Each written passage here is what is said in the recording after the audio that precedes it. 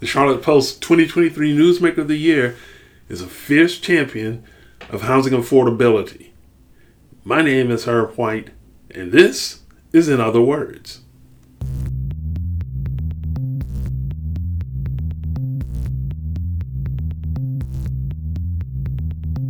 It's Friday, December 15, 2023. Welcome to the podcast. Charis Blackmon is a community activist of the best kind.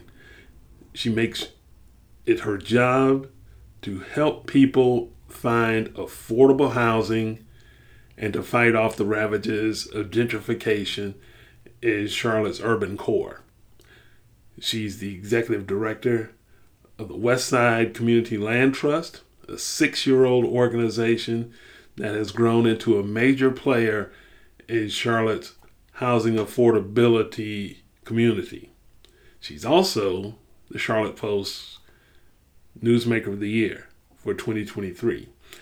The Post has named a Newsmaker of the Year since 1990, when then U.S. Senate candidate Harvey Gantt was named as the very first.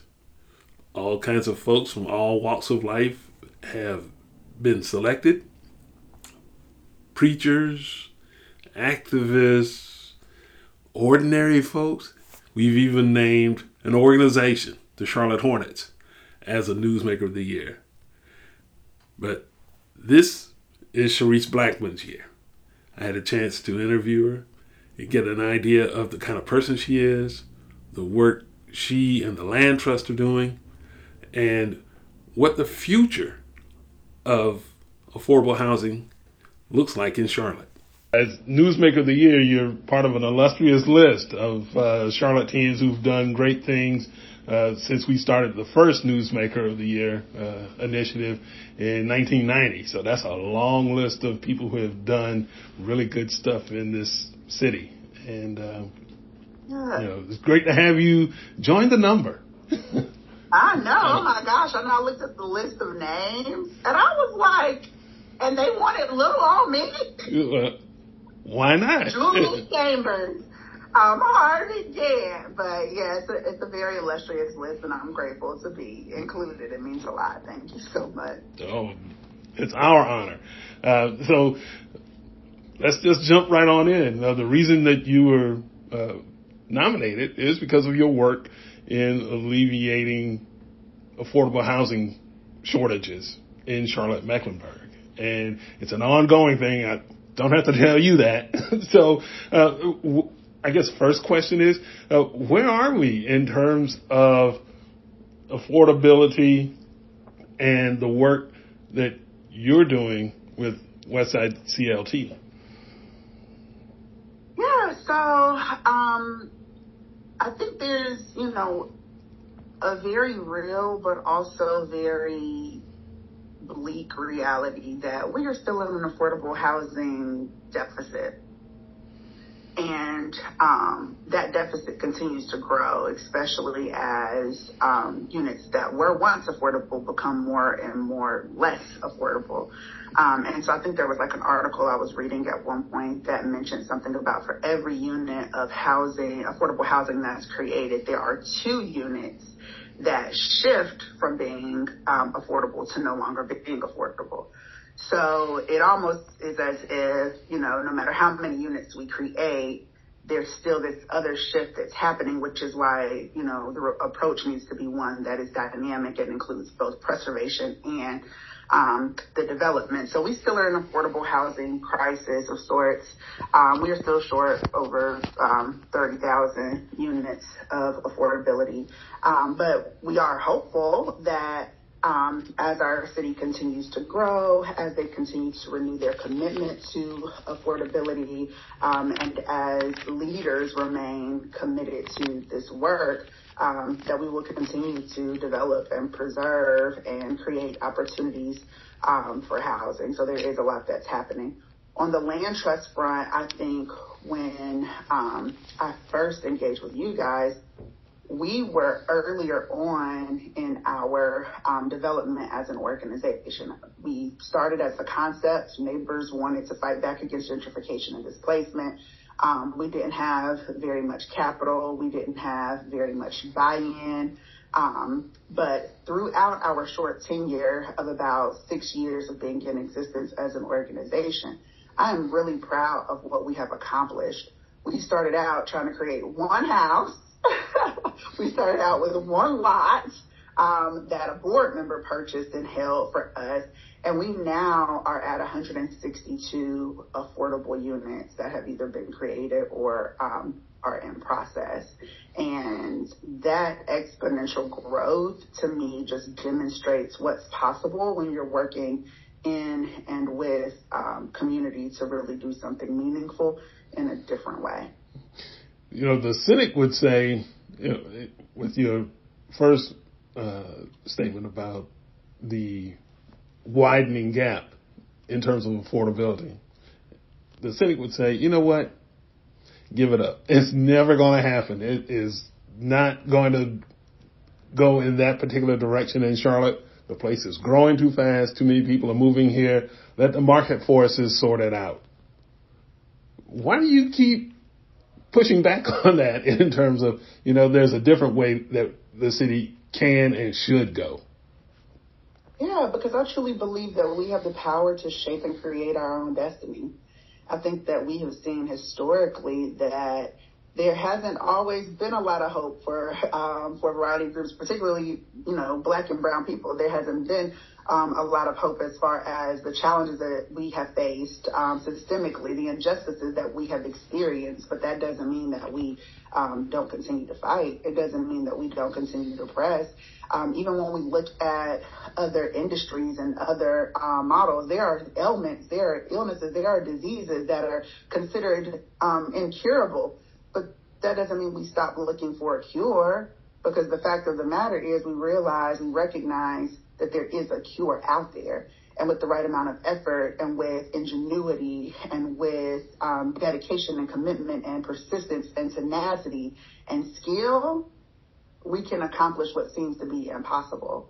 And so I really, truly believe that as we continue to push for this, as neighbors, those that are most proximate to the challenges, continue to come up with and develop solutions, that we will see a shift in our city. I don't think that it will be easy. There's definitely going to be, challenges that are at play, which we experience from day to day. But I think that as long as we remain persistent, and we can accomplish our goal. And when you talk about the exponential growth of the land trust, you talk about going from one house on one lot to 162 in 6 years. That's pretty significant, especially because, land is finite. When you run out of that, there is no more. You're not making new land, but you can make new housing. So what is the secret sauce that the land trust has been using to get to this point? Is it just more buy-in from around the city on the corporate side, the government side, the nonprofit side? Or is it just people are starting to develop the will to say, well, maybe we need to do more about this? Yeah, I think it's a combination of both. And I think that we've experienced definitely more buy-in from our community, like both internally and externally. So we've had neighbors and residents and such that are, partnering and working more with our organization. But that has always been pretty strong for us. What we hadn't had much of in the past was as much external support, like from local government and such. And this year we received a 7-figure investment from both the county and the city. And so definitely more buy-in. I will say, I think that, will is extremely important. It's critical to this work, because you can have as many resources as you want. If there's no will, then those resources won't be allocated in a meaningful and impactful way. And so I think that there's definitely intention. There's definitely goodwill within our community as well that has coupled together to support us with achieving our growth. But I also think that the innovative nature of our work and the way in which we have developed a truly community-centered model is also a great selling point for this work. I think that community members buy in more. I think when people have something to hope for and have something to believe in, then they invest their time, they invest their energy, they invest their talents.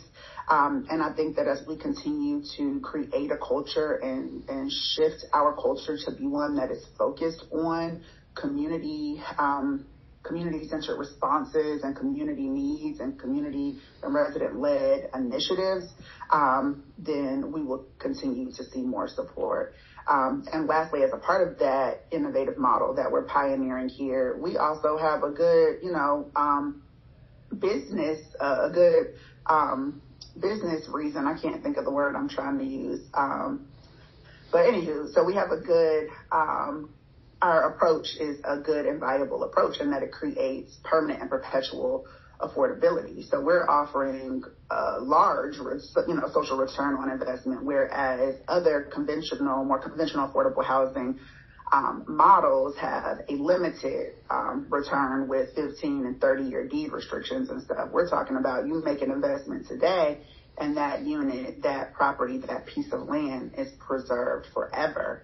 And so who wouldn't want to make that type of investment, But yeah, it took some time to start to get the buy-in. It took some time to get and to cultivate more will as far as leveraging capital and resources to support this type of effort. But I think that all of those things work in tandem to push us forward. Now, you mentioned the support of local government. And I guess, the really big one, at least recently, was the 32 units that a Mecklenburg County grant, $6 million, I guess it was, that allowed you to buy those homes and add them to the stock. How big of a deal is that? And can you see where perhaps the land trust can start to duplicate those types of chunk purchases where you're getting bigger amounts of land that you can preserve and turn into affordable housing? Well, yeah, so that is our goal. That was a very significant acquisition and a very significant partnership. I can remember when we were, trying to create an initial proof of concept house. And at that time, we created a strategic business plan and budget, and it made great business sense to purchase a house and renovate that house. We unfortunately didn't have the resources to be able to buy a house and land, So we had a house donated. We had somebody who purchased a piece of land at cost and held it for us until we could afford to buy it. And to go from that to now being able to purchase 32 properties at one single time is just massive. For our organization and for the preservation really of that community. And of course, in an ideal world, those are the types of acquisitions we would want to make all the time. There is significant pressure. Gentrification and displacement is occurring rampantly. When I started with the organization 5 years ago, we were in a much different space than we're even in now. The cost of construction, the cost of land, the amount of units that are turning over, even post-COVID, even with almost 8% interest rate, we still see there's been, a slight decline, but it hasn't been a significant decline in the amount of homes and such that are selling and that are being developed. And so there is significant pressure for us to purchase as much as possible right now before we don't have the ability to be able to purchase. And so acquisitions like the Hoskins acquisition, where we were able to come in and purchase 32 properties at one time, is really what we need to be able to move forward with creating and sustaining perpetual impacts in our communities. Mm-hmm. For an organization like this, I'm assuming you got to find some creative ways to do things and get stuff done. Nobody is exactly born or necessarily even trained to do this type of work. What is your backstory? How did you come to be in the position that you're in? just a little bit of your history that led you to this place in this time. Yeah, so I'm a native Charlatan, born and raised here, born to Samuel Blackmon and Vanessa Blackmon, my mom, who is now deceased. My mom's family still lives in West Charlotte, in University Park, back behind West Charlotte High School. So I spent quite a bit of time there. As a child growing up, I attended Northwest School of the Arts on Beatty's Ford Road from 6th grade to 12th grade. So I've been on the corridor for quite a bit of time. I have always been very, how do I want to describe myself? I've always been very interesting individual, especially as a child. I've always been an advocate and empathetic. I've always been compassionate. And I have never been one to be okay with sitting on the sidelines. I don't back down from a fight. I'm not fearful of confrontation. And I realized, through my life's experiences, I realized through great mentors and teachers that there's a lot of challenges that we faced as a people. And there's a lot of systems that have been put into place to try to continue and perpetuate the outcomes of those challenges. And so it is necessary, it is more than necessary, it's critical, it is emergent that we remain willing and open to be disruptive.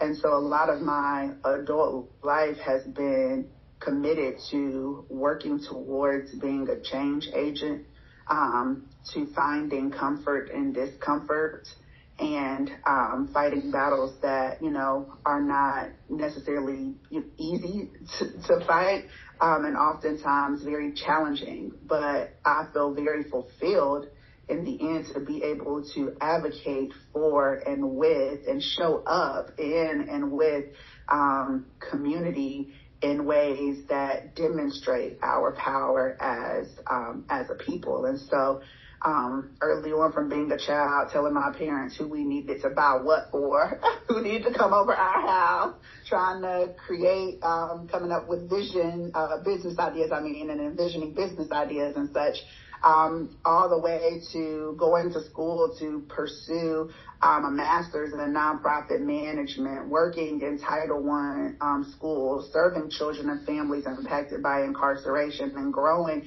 my skill set and knowledge base as a nonprofit leader has led me to this place of where I am today. And then just being in close proximity with those families, to see the challenges that they were experiencing each and every day that were outside of their control, seeing children that are homeless and displaced because they can't reunify with their loved one that's coming back from prison because of legal discrimination that happens in housing all across the nation each and every day, and realizing that that's not okay, when you're trying to figure out where this child is going to sleep at night, and what they're going to eat. What can they eat? What can they prepare when they're living in a car, or when they are doubled up in an apartment, and when they can be thrown out at any moment and any point in time? It just really reinvigorates the level of commitment that I have. It really increases my passion because I believe that this work is greater than me, and I'm just grateful that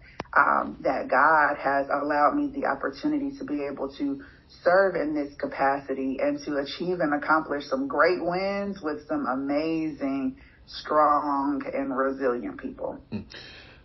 How much street cred does your background give you when you're talking about accomplishing what you're trying to do, especially in communities where, maybe people look at you a little funny if you are coming in as an outsider? And it's like, well, do people that you come across that you're trying to help, do they look at you and say, well, you know what? She's one of us. She grew up here and on. And does that make it easier to convince folks in the community that, this is legit stuff and you're trying to help people and make changes? I think that that's helpful. There's still a level of mistrust within our communities, even for people that were born and raised here, that look like me, that look like us, because those have unfortunately also been people that have not always honored their intention or their, the good intention that they presented when they came into communities. And so there's still a level of mistrust, I think, and I think Maya Angelou said something to the sort of, people will not remember what you did for them, but they will remember how you made them feel. I think I butchered that. I'll have to look it up before we get outside to have the right recording.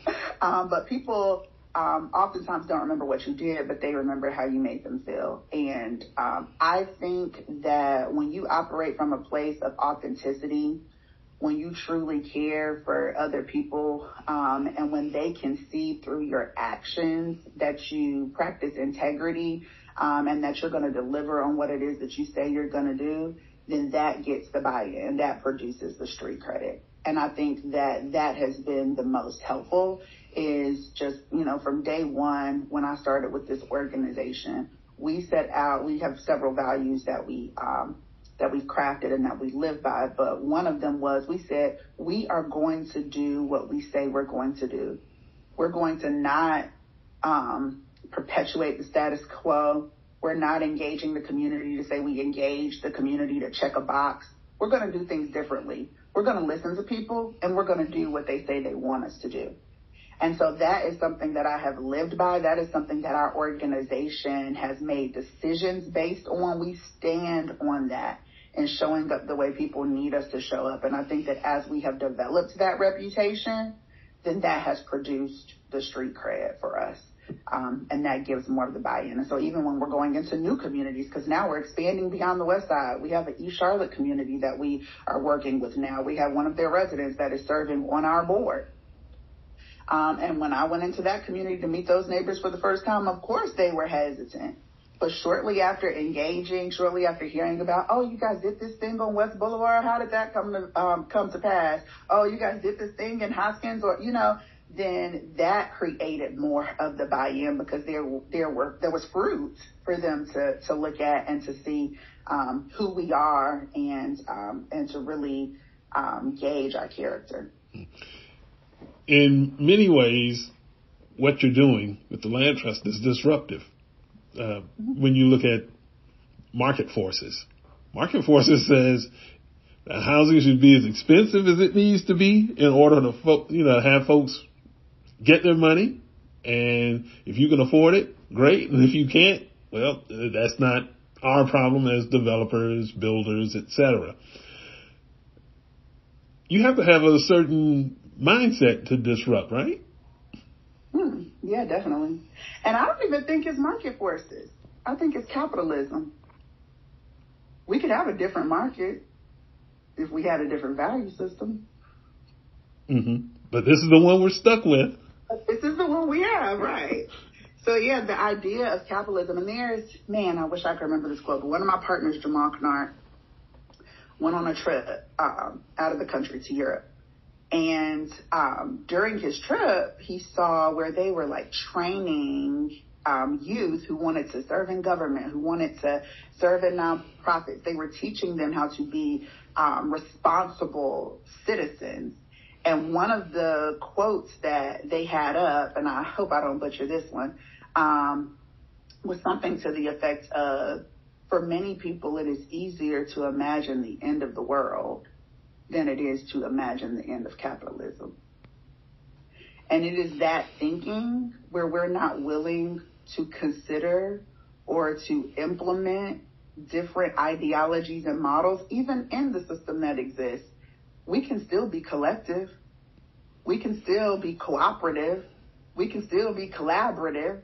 We can still leverage those types of approaches. And that is disruptive because there's a lot of incentive to keep things as they are. There's a lot of incentive to maintain and perpetuate and even build and sustain the status quo. But what happens when we consider a future, when we consider possibilities different than where we currently are and where we currently reside? And I really think that's what the land trust model does. How can we consider shared equity? How can we consider community wealth building? Not individualized, capitalistic Eurocentric wealth building that we've been taught from day one but how can we consider building wealth together and doing it in a way where we all have enough and are able to live in abundance? And that doesn't mean we need the government to do it. That just means that we have to consider shifting our thinking to be able to show up for ourselves and each other in the best possible way. Our thanks to Charis Blackmon, the 2023 Newsmaker of the Year at the Charlotte Post, for taking the time to speak with us about her work, the land trust, and housing affordability in Charlotte. Great conversation, great work they're doing, and we are honored to give her flowers with Newsmaker of the Year. We are also honored that you took part of your day to listen to this podcast, and we appreciate your support for all of our platforms, our website, social media, podcast, video, all that stuff. And we ask that you continue to do that as we start to make the turn towards 2024. And for everyone at the Charlotte Post, thecharlottepost.com, everything that we're involved with, my name is Herb White. Thanks for listening.